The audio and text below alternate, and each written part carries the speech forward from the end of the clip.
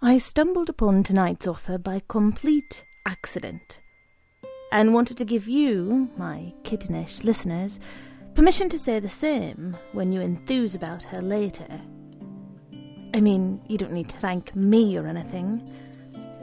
Although, if you want to, you can start by reminding me where I tucked that big bag of $50 bills, because I know it's around here somewhere, and I thought I told you where it was when we last spoke. In any event, do I have a good story for you? Good evening. It's Friday, the 18th of February 2011, and it's Miette's Bedtime Story Podcast. Killer Whales by Susan Daitch. I woke up to find Gregor Samsa in my sink. He was enormous, at least 2 inches long, blue-black, and very fast. I grabbed a china teacup, something the last tenant had left in the house, placed it over him, and slid the covered bug to a position over the drain. I hoped he would figure that crawling down the hole was his only alternative, although his scutcheoned shell was far too broad to allow him to do so easily. He was a real monster, and I expected the teacup itself might move across the stainless steel any minute, its rim scraping the leftover grit of cleanser and coffee grounds. It was raining into the bay. Rain streaked the kitchen window, and rain into pots of baby cacti and pansies that a catalogue had promised would grow to sequoia dimensions.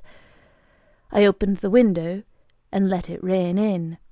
The spigots and faucets were soon dotted with tiny convex reflections. My beetle, under china roses, slumbered. The wind dropped and the rain fell straight down, so that a haze of water bounced from shingles. Gutters turned river-like, and drain pipes led to miniature versions of Niagara Falls. I walked out into the rain, stood beside a laurel tree, and looked into my neighbour's window. He had changed the arrangement of figures set out behind small panes of glass, and I was glad, because I hadn't seen him for a while. A statue of St. Francis faced outward from the sill, arms outstretched, one hand chipped off, white plaster showing through the scratched brown paint of his robe.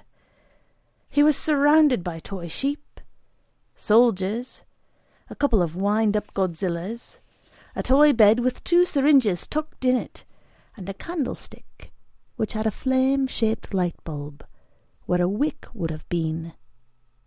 I hadn't seen these objects before. I was afraid my neighbour would catch me staring at the sleeping needles as water dripped down my back, but his ground-floor apartment looked empty. Behind a louvered glass door, the rooms were dim, tables dusty.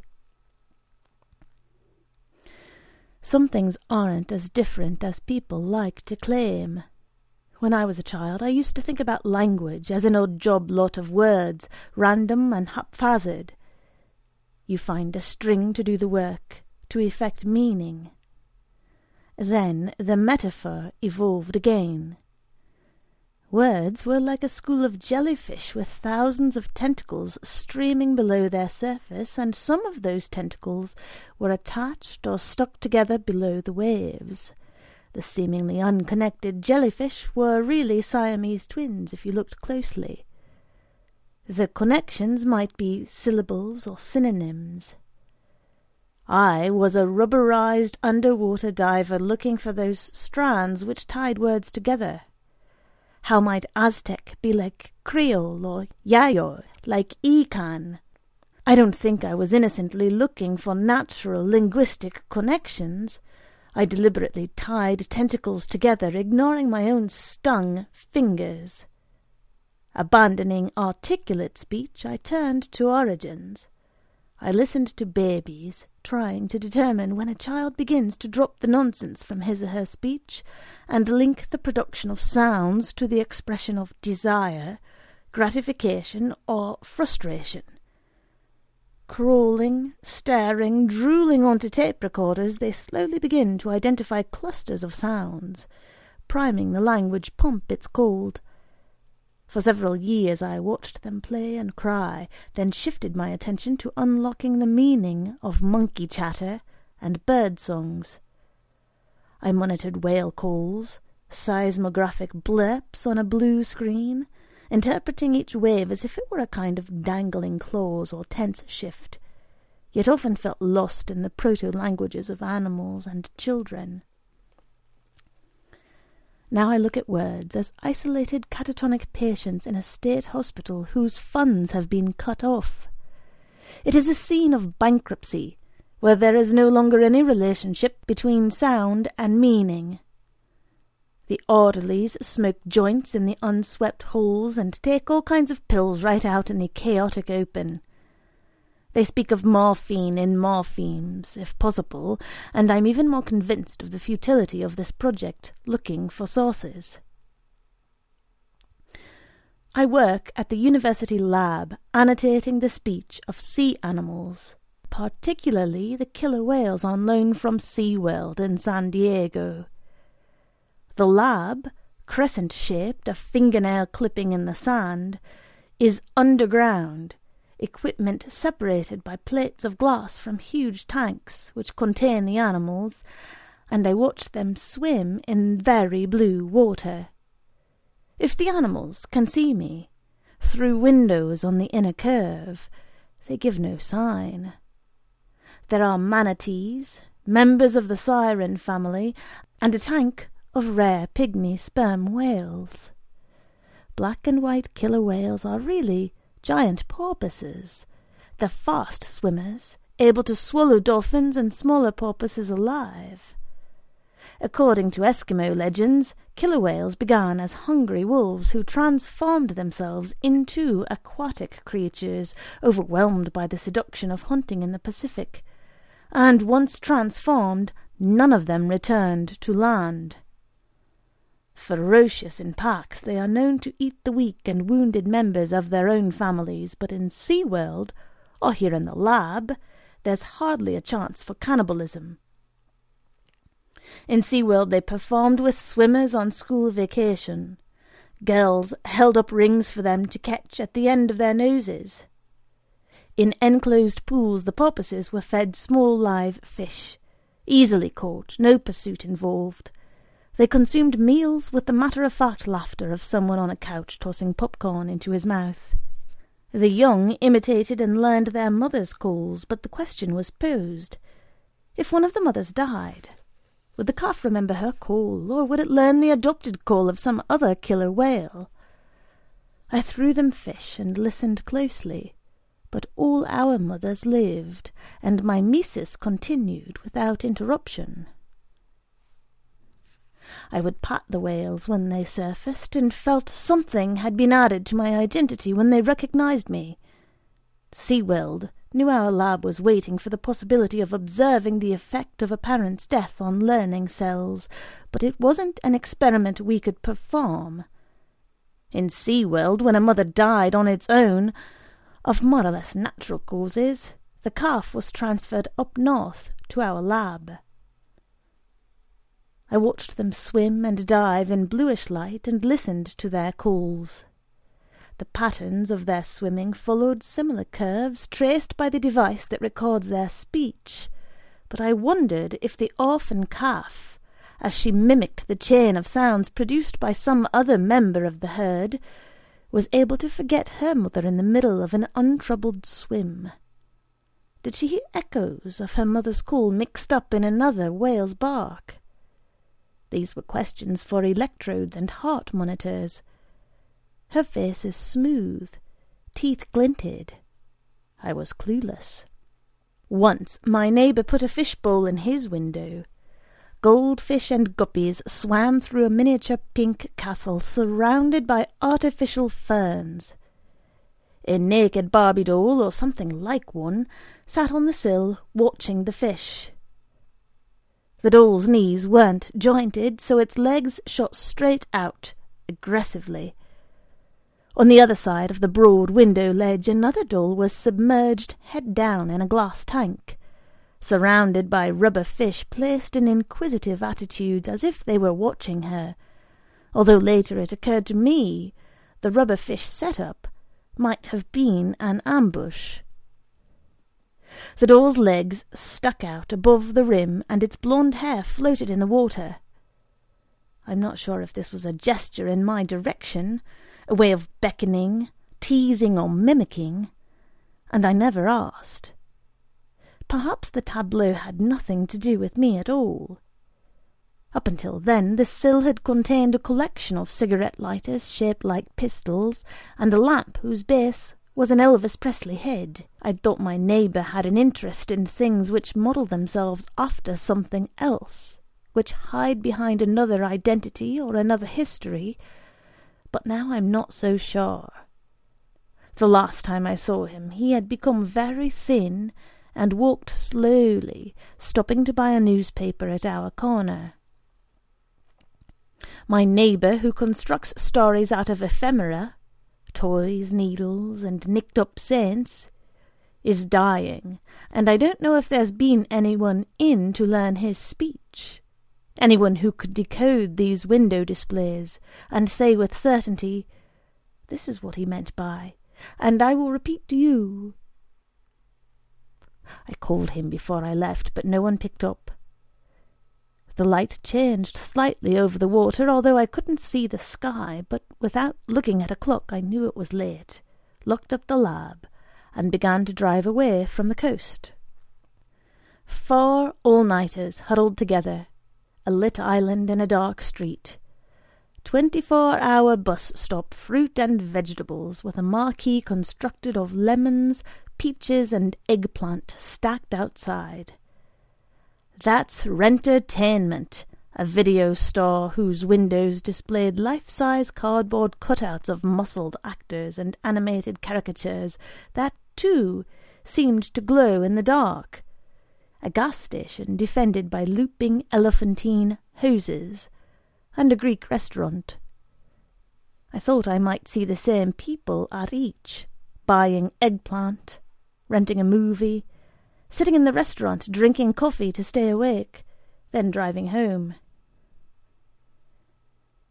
Electric lights shaped like candles had been placed in each of Demeter's windows. Romantic in the rain if you've just driven up for gas and aren't anxious to get home. I parked, seduced by the electric candles, but also because Demeter's aluminum-sided diner reminded me of Sam's, torn down long ago in another city. I used to take a bus from school to Sam's downtown, sitting with friends at a curving formica counter with boomerang shapes embedded in it. We'd order Cokes. The man who fried everything under the sun had a thin, pissed-off face. We watched him. However much we tried to wrinkle our grey skirts and green blazers, we felt trapped and ordinary, while his tattoo of a woman with a whip and dangling cigarette spoke of foreignness. I was sure he hated us because we ordered little more than French fries and showed no visible signs of responsibility. Sam's had an electric sign over the grill. Above the name of the restaurant was a blackboard-covered field split by a hyperbolic curve with a dot of light tracing its trajectory. The spellbinding illusion was that the colour of the dot of light changed as it travelled along the curve. Blue hill, green valley, yellow hill, red valley, purple hill, then back to the beginning. A visual metronome. It was mesmerizing when you had nothing to talk about, or even when you did. The bathroom in Sam's reflected someone's idea of what signified feminine. Smudged grey and pink tile, cracked formica threatening to spill its gold glitter. But the feminine was covered by names and numbers scratched into yellow metal, written on walls and mirrors, even the paper towel dispenser. Pleadings and demands, secrets made public, ridiculous limericks. The Aztecs and Mayans had choktuk, pictogrammic calendars or talking pictures, and I wondered if the names in Sam's bathroom weren't some kind of message system too. I didn't imagine the rude poems and crooked hearts had anything to do with loneliness. They were just dirty and funny. I saw men and women meet each other at Sam's. They slid into booths or sat down heavily. Somehow they found each other. I tried to listen to their conversations, but from the counter I couldn't really hear anything. Once I heard the phrase, dirty laundry, several times the word telephone, then letter from Plycoo. We were warned not to go there. The nail in the coffin of our trips to Sam's came when a man was arrested in one of the booths. I don't remember what he was charged with or if he was convicted, but I continued to go there, usually alone. I could have given anything for a weekend job at SeaWorld swimming with the porpoises, but we lived in a landlocked state. In a small town near 2 state lines, Sam's served as amusement park and laboratory.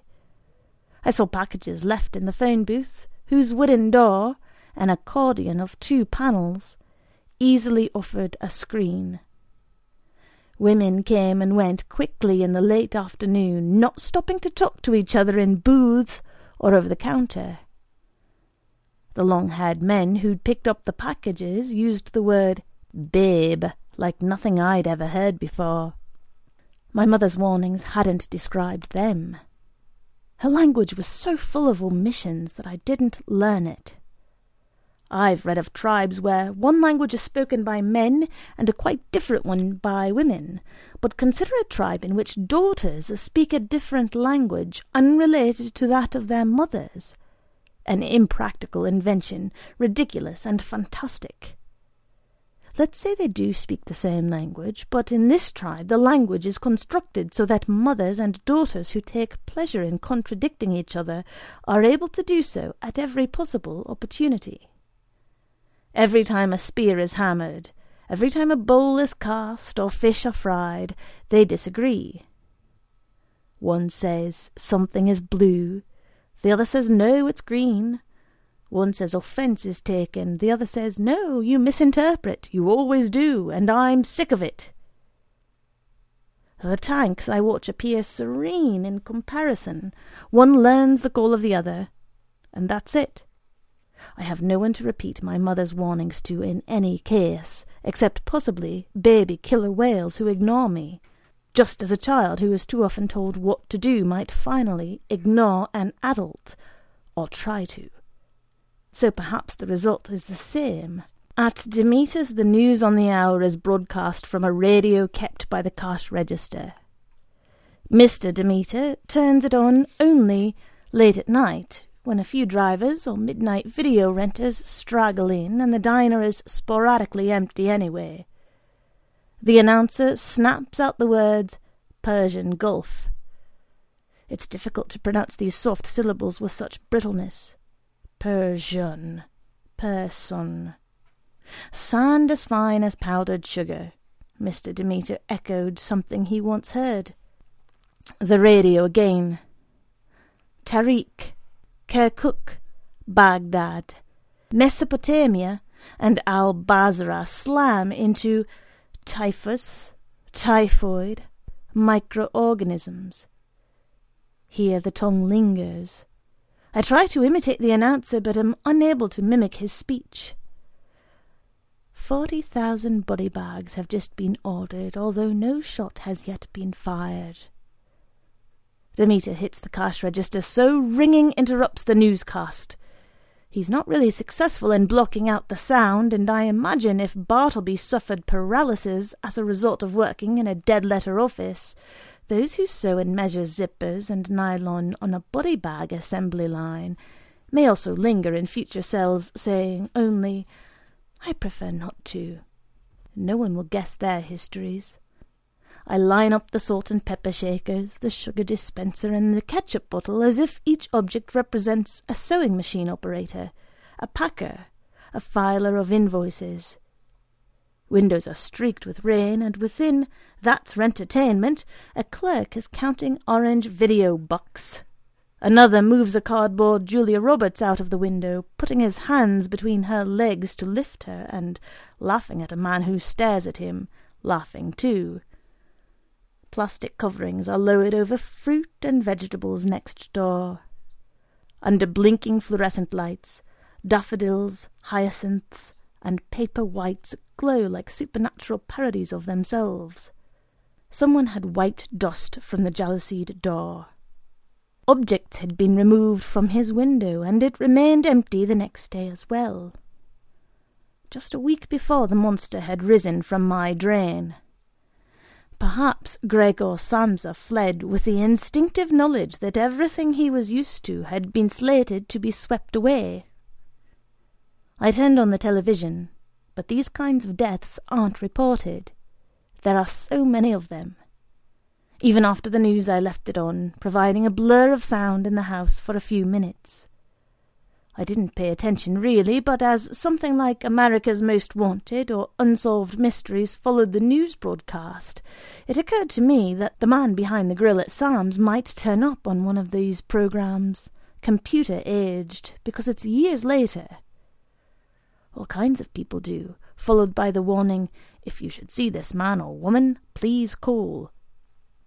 If this should happen, my mother will say, "I told you so, you were lucky to get away unharmed." Perhaps I know her language better than I realize, or am ever willing to admit. The killer whales swim in confined pools. Curves of whale speech snaking across a laboratory monitor resemble the curve of the electric sign in Sam's that held you spellbound. Drink Coke, drink Coke, drink Coke. I recognize patterns of sound, but the meanings they bark remain elusive. Whether they are arguing or talking about dinner, expressing boredom or depression, the screen doesn't tell me, but I sit and watch. It's late. After Demeter's, Mr. D has refused to listen to the radio for the time being. He doesn't want to hear about refugees or nerve gas. So I get a coffee to go and return to work for a few more hours. The microphones are set in the whale pool. I am listening.